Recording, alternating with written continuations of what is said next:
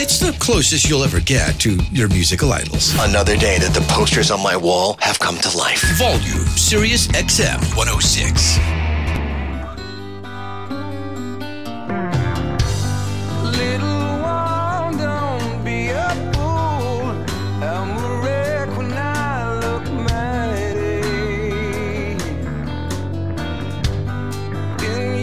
Oh, Ioni goes deep. Okay, it's Volume Sirius XM 106. Nick Carter, Lori Majewski. 10 o'clock, don't forget, 10 o'clock Eastern. Paul Stanley will be on these very airwaves with a very big, very special announcement, so stay tuned for that. Lori, I have to tell you, it's nice, we don't have a lot of them, but to have a living legend on speed dial, it's a very enviable position. We have access to the one and only, the fountain of rock knowledge that is Matt Pinfield. You old hobbling man, how are you? I'm doing good, Nick. I'm doing well. I'm getting better after this, accident. Pretty much every day.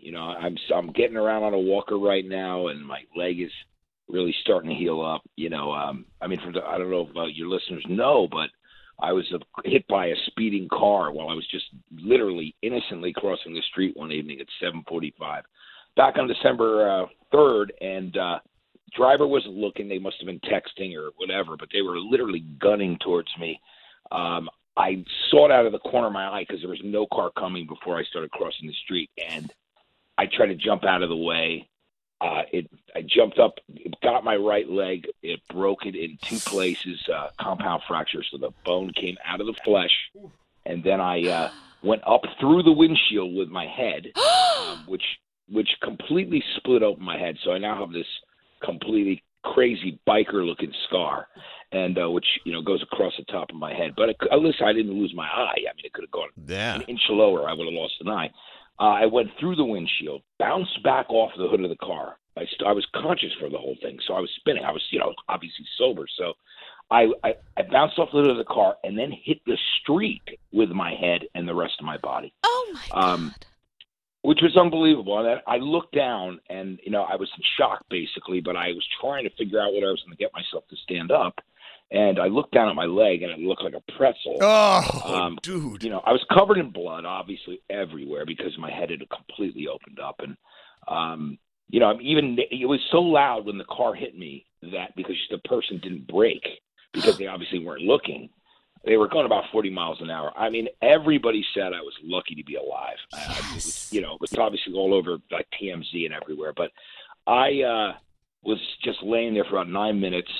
People came out from all the surrounding buildings here in Hollywood that it was literally, they could hear the sound of the impact, and they thought it was two cars hitting each other, and it was my body. And the driver of that car was former MTV VJ Adam Curry. No, just kidding. No, but I'm so glad you're okay because, Matt, I mean, one of the things that you read a lot, studies have been shown that if you're going 30 miles an hour and you hit someone, they have a much, much greater chance of living. The 40 miles an hour is usually means the person dies. Yeah. And so Absolutely. You are the absolute exception. 9 lives. We are so happy. When we're friends on Facebook, and I've been watching your recovery, and I'm so glad that you're talking with us today. I'm so glad you're okay. But Dale Bozio told you nobody walks in L.A. What's wrong with you? Yeah, I know. Well, that's the funny thing. People keep bringing that song up. Of course, it'll be hell will come before I actually try to cross the street like that again. I mean, that was. But I've done it so many times. I've crossed that street 1,000 times on Franklin Avenue near where I live. The amazing thing was, literally the EMS drivers looked at me and said, 8 out of 10 times, you wouldn't have lived through this.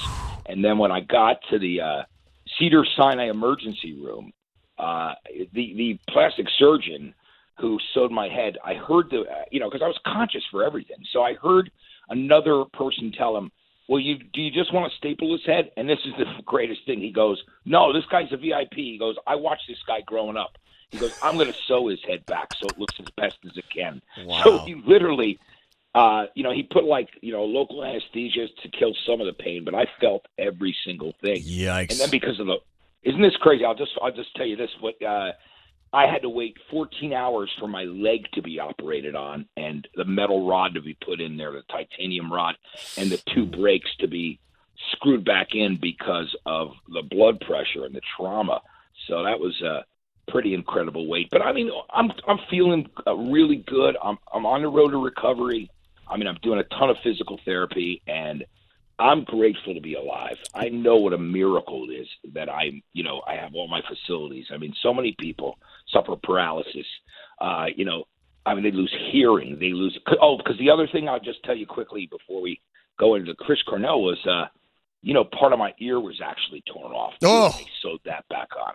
Yikes. So, but I didn't lose any hearing, and I can speak, and there's no brain damage. I can't, of course, talk about any pre-existing conditions. But,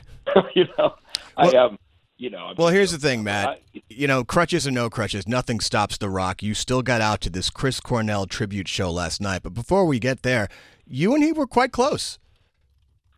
Yeah, we were very, very close, Chris and I. I mean, so much so that when Audioslave were touring and Chris was first getting sober, he would call me every night when he got off the stage from Lollapalooza that year. So he had a really close friend that he trusted to talk to. So we would talk every night. And even when he had that crazy stalker during that Nine Inch Nails tour, when all that stuff was in the news, I mean, he was really not seeing people after the Soundgarden set, but he'd asked me to come back. And we talked for an hour. We were always very, very close. And I did a lot of stuff with Soundgarden over the years, but he and I had a really special relationship because, we both had our struggles and we stayed close.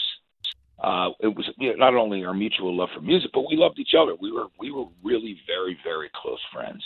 So it was very important for me to be there that last night. I just had to make that. There was no way that I was going to miss that show. So I have to imagine it's hard for you to even get around. So getting to go to the show last night was probably a big deal for you. Just getting out of the house. I got there, and they were so great at the Forum. I got there, I had my walker, and they sent a wheelchair for me, and they waited and sorted me out, brought me to my spot. They had a guy standing there in case I needed to go anywhere during the entire night. So I got to give the staff at the LA Forum so much love and props, and of course all the people involved in the concert. Everybody made sure that I was looked out for.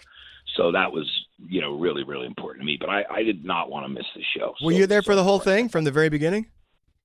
Yeah, I got there at the beginning with the Melvins and everything, and it was interesting. I got to say the Melvin set was interesting because it was kind of it was a tribute in some ways to the whole Seattle thing because, they did a Green River cover and Band Malfunction, and they eventually did Spoon Man as well. But, I saw literally pretty much 90% of the show unless I ran to the bathroom. But not even 90. I saw like 97% of the show. So I was there to see so many things. And Jimmy Kimmel did a really great job of emceeing the event. And, I'll tell you what really surprised me, one of my favorite performances, and I did not know what to expect, but this is one that might surprise you. But Adam Levine I knew you were going to say that. With Stone Gossard, and did Seasons from the Singles soundtrack. And he really was channeling Chris Cornell. It was incredible because, Adam honestly grew up, his favorite bands were Soundgarden and Pearl Jam. So, much like the guys in the Strokes, everybody thought the guys in the Strokes were fans of Velvet Underground and Replacements. Sure, they discovered them later, but they cut their teeth on the Seattle grunge music and all the stuff that was going on in the 90s as kids. So that performance was absolutely amazing. I mean, he nailed that song, But there was all pretty interesting sets. Like Foo Fighters, they went back and did a more obscure Soundgarden song. They did a song called No Attention from Down on the Upside. And then they chose to do something that Soundgarden had been doing live.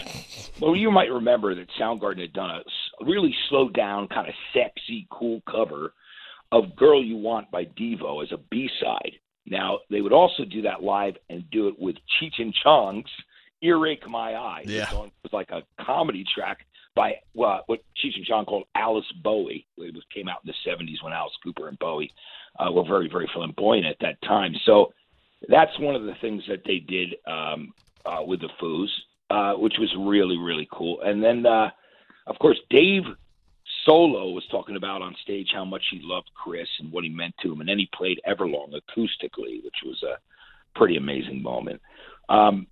It was interesting, too. I should tell you guys about Metallica, because Metallica chose to stick to the earliest Soundgarden stuff. And James Hetfield even said on stage, he goes, my favorite Soundgarden stuff is from the first album. I really love the early stuff. So they actually did 2 songs from the very first Soundgarden album that was on SST Records called Ultra Mega OK, very early material. They did a song called All Your Lies and Head Injury, but they also threw in there Master of Puppets and For Whom the Bell Tolls, which was very, very cool.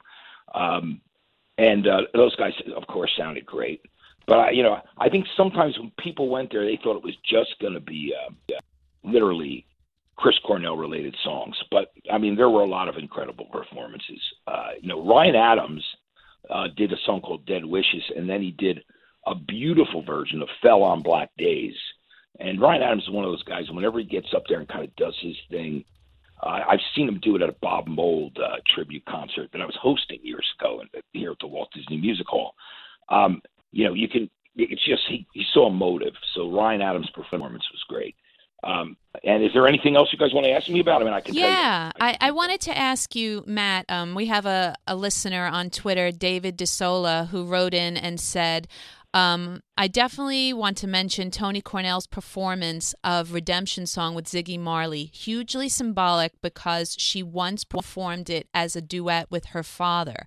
Can you talk about that performance a little bit?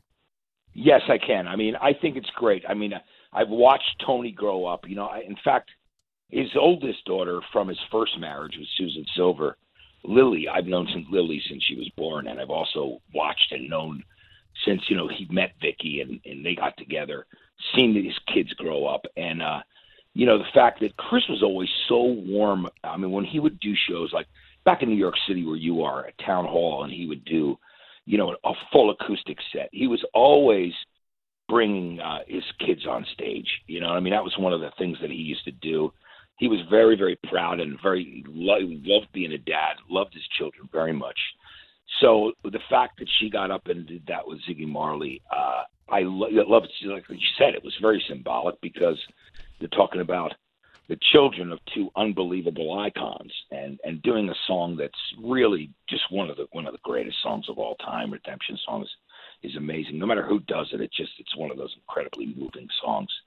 So that was. Was really it a tear-jerking moment where, when you looked around the audience, were people just like blown away? Yeah, there were people were extremely moved by that. And I should also tell you about some of the other some of the people that literally did dedications in speech. John Carter Cash, Johnny Cash's son, came out and talked about how he didn't find, like, he liked music, but it was when he found Soundgarden that he felt like he had really found the music that connected to his soul.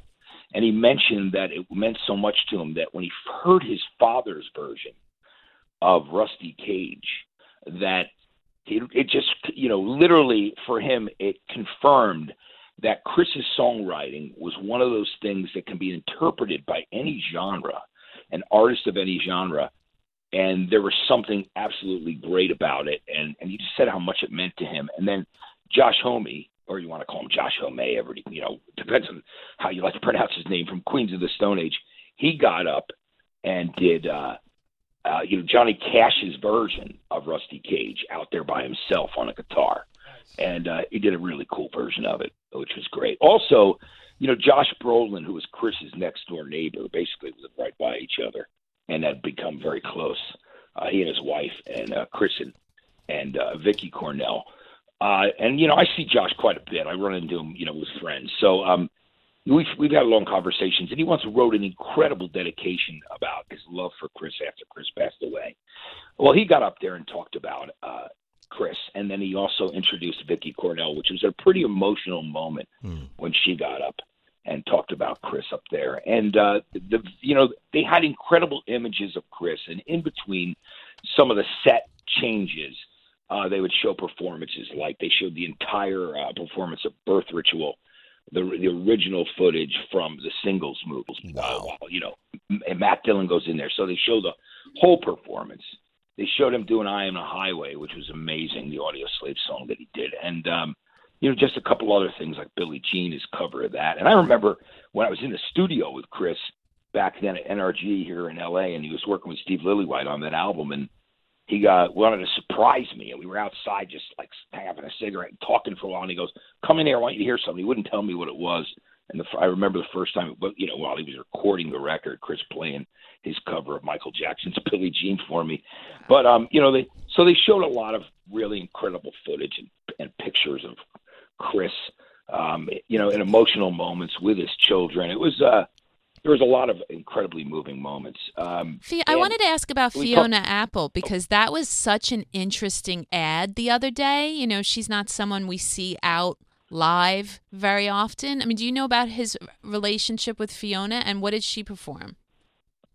Let me just. What song was it again? Give me like 10 seconds to remember it, because All Night Thing. Everything was. What's that? It was All Night Thing. All Night. With Stone and Matt Chamberlain. Yeah. Which was. I thought it was great. I mean, that was all during, like towards the end of the show. I mean, Fiona was. It was just great to see her out there.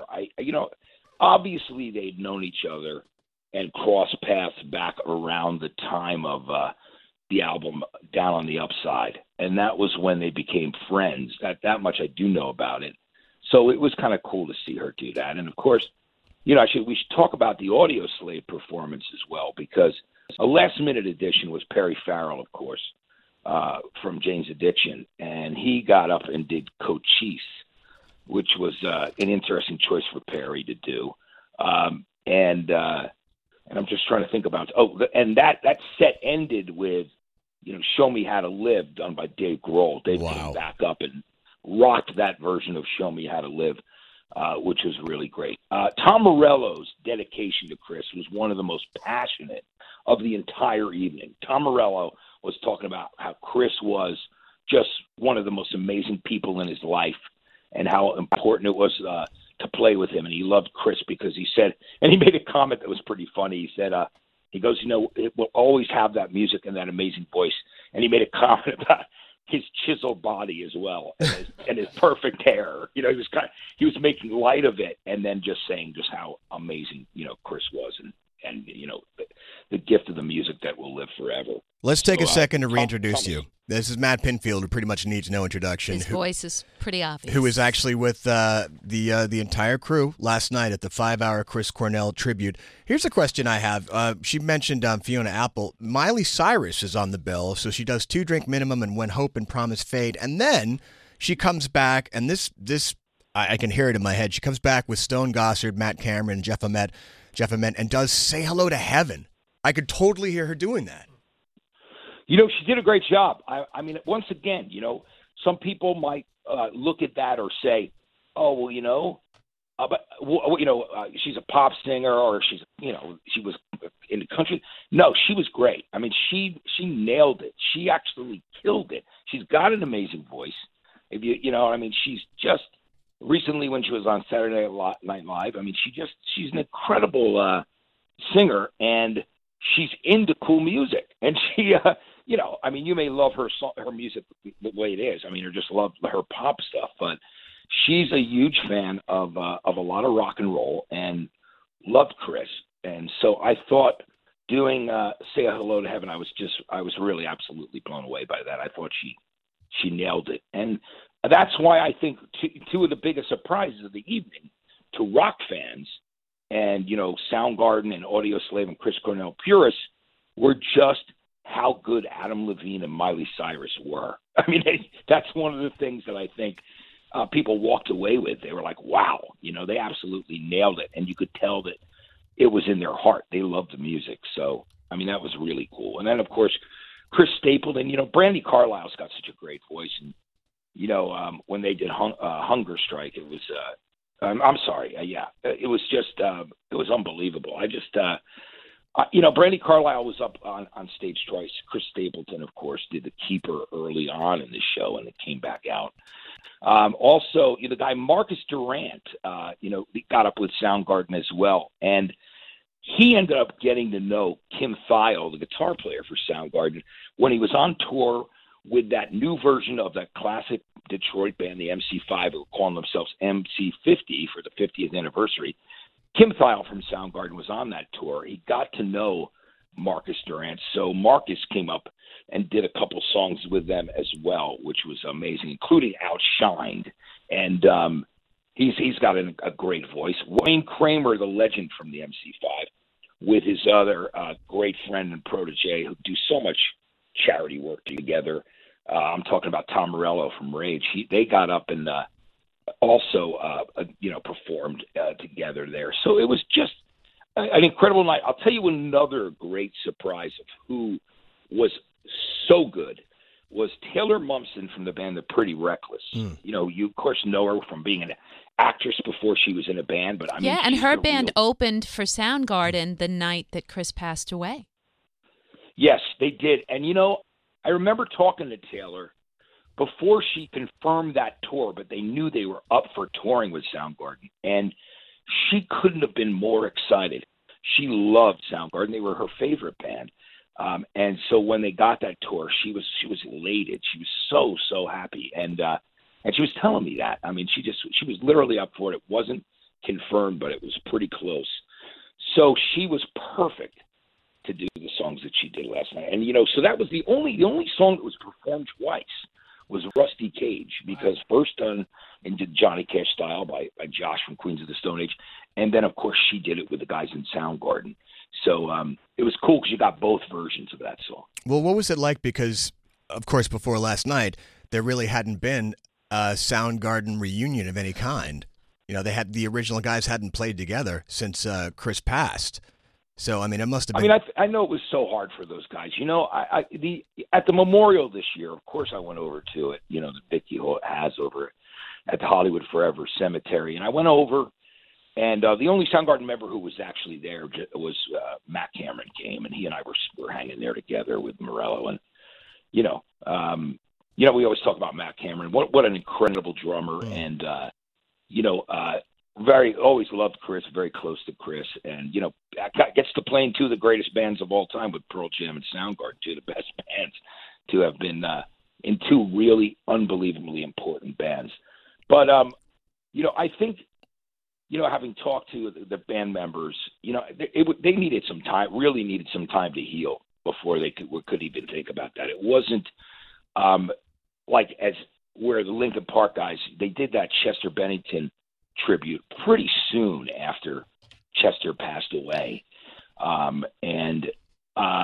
with the guys in Soundgarden, they really needed more time to heal. I was thinking about that too. It's interesting that you brought that up because it's been a year, going on 2 years in May, right, since we lost Chris. Yes. But the thing that they that's a long time in between him dying and now. Only when you think about the Chester one, which was put on within a matter of 3 months.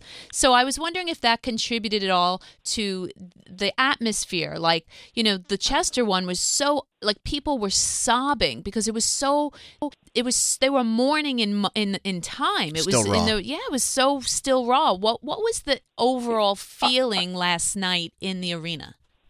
Well, I'll tell you, I was at the Chester Bennington one too, and I'll just say that one of the things that was what I will say, one of the things that was definitely a parallel on both is, whether you like both singers, Chester Bennington and Chris Cornell, whether you like one more than the other, whatever your taste happens to be, one thing for sure is that they were such unique singers that I know at both of the shows, it's really hard to nail either of those guys as vocalists. I mean, people, obviously did their best and did their tribute, but they were just exceptional singers in their own right. And yes, it was a very emotional time at the Linkin Park when I was there for that one for Chester, and I was also at his memorial too, and it's just the parallel's incredible. The fact that Chester had sang at Chris's Yeah. Chris's, funeral, basically. And there were a lot of musicians, of course, who were all out there for Chester's funeral as well. But I will say that that was the difference, to be honest, to answer your question, Lori. I feel that it was so fresh when Chester passed that, it was, I was standing next to his best friend there at that show, who was crying like for most of the show, to be honest with you. And I think by this time with Chris, enough time has gone by that there was really people were reflecting in a more celebratory way, and people that were just like there to celebrate his music and his life. But there were definitely moments where I saw people around me getting choked up and extremely moved. But it was definitely people were there to celebrate the music. And one of the messages that came through with everybody that spoke, whether it be Jimmy Kimmel or Tom Morello or, Josh Brolin, whoever was speaking at the time, was that Chris's music will live on, because it's so strong and and he wrote so many great things and his voice was so incredible and unparalleled that, that was a message that was coming around during this show. And that was the difference between those two tribute nights. Let me ask you one more thing before we lose you, man, because you were just talking about the Audioslave set, and it's interesting. It starts with the Melvins, and then we get down to Audioslave. It's Tom Morello, Brad Wilk, Geezer Butler of Sabbath playing, and that just goes to show you the influence of this guy from the Melvins to Sabbath. It's amazing if you think about that. Yeah, well, it's so true, because the thing about you got to remember, they obviously, Soundgarden loved and Chris loved Black Sabbath, and they even did a cover of Into the Void. It was like at the same time that they covered that Devo song, Girl You Want. They did their own versions of these classic songs that they loved. They loved everything, obviously, from the Ramones to Led Zeppelin. That's where Soundgarden's taste was and where Chris was. I just want to also compare and just quickly mention that, I went to both nights of Temple of the Dog in San Francisco, which was the last time that I saw Chris perform, and also the last time that I saw Chris alive. And those two shows, I'm so grateful I went to those, because Chris was in top form. Mike McCready couldn't have been happier. Matt Cameron, those guys were having. While they were performing there, that was the Temple of the Dog shows, for those people who did get to see the few shows that they did, were incredible, because not only did they do the entire record, but they showed their influences on their sleeve. Everything from doing a David Bowie B-side called Holy Holy to Zeppelin's Achilles' Last Stand to songs by Free. And that's the thing that I think is amazing. I think that, literally the idea of Geezer Butler playing there is kind of a tip of the hat to the things that Chris loved and the music that really inspired him, So it was, again, it was just a really beautiful evening, and it was so good to see people come together. And I want to also say to you guys, there was not a seat in the house. I will tell you, that was the hardest ticket I've ever seen to get in Los Angeles. Seriously. Wow. There were so many people that still wanted tickets, and people flew in from all over the country. I ran into people last night who were coming up and talking to me that were from everywhere, from New York to New Jersey to, you name it. They were coming from all parts of the U.S. Some people were coming from, different countries, from the U.K., everywhere. So it was an incredible night. And that's good, because remember, it was a benefit. It's a benefit for the Chris and Vicky Cornell Foundation. So yeah, and you know what? Of course, I was grateful to pay for my ticket. I was like, this is what you do. There were really no comps for it last night, and I would think that if anybody actually asked for a free ticket, that would be an insult to Chris and Vicky. I think that's when people do that, I'm like, well, I always get a kick out of people. Sometimes someone will ask me, "Oh, you think you can get me a ticket for that show, Matt?" I'm like, it's a benefit. Yeah, can you get me on the list for this charity event? All right, Matt, we appreciate you, man. Thanks for doing this for us, and feel better. Convalesce. Stay out of the hospital. We'll be right back on Feedback. You're listening to Feedback